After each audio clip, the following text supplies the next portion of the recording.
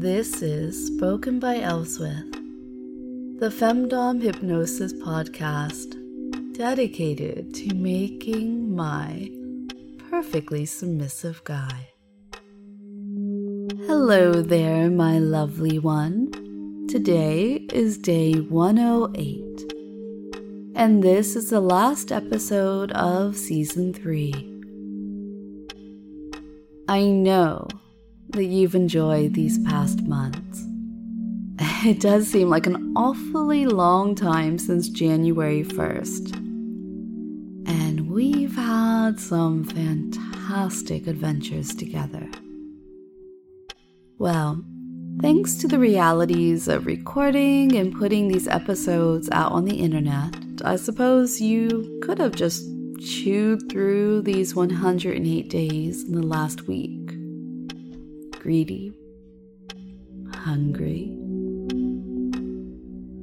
I'm taking my time to plan out season 4 for you. Mostly because, just like we did the Getting Longer, which had a regular schedule of coming out, I'm introducing that with a few other favorites of yours. So, taking the time to plan out the season 4, and so it might be a week or two before you hear me say, this is day 1. But I do have plans to fill the gap, so don't tune out entirely or you will miss out. I have some homework for you. It's really, really easy homework.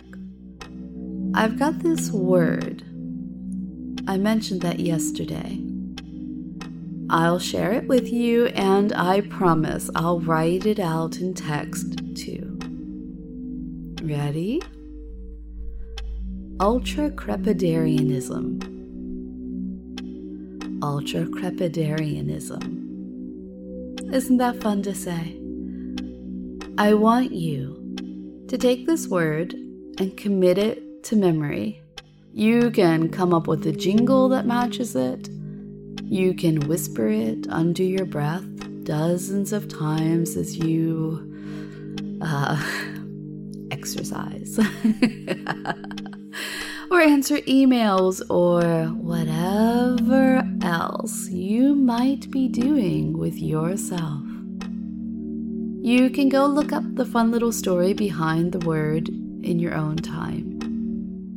And today, and every day afterwards until we jump right back in again, you can follow this simple rule for a permissive circumstance. Ask yourself, are you acting like my pet?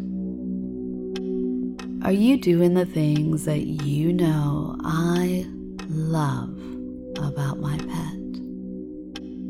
Being creative, making progress, being good to yourself in a way that allows you to be even better to me. You know, that kind of thing. What a terrible, demanding mistress you have, who wants you to be the best version of yourself because, let's face it, I deserve the best, don't I? So there you have it. Again, you will hear from me in between, but this is a bit of a lull between the two seasons. And season 4 is going to be all about being on, the same page in the same book, in the same headspace.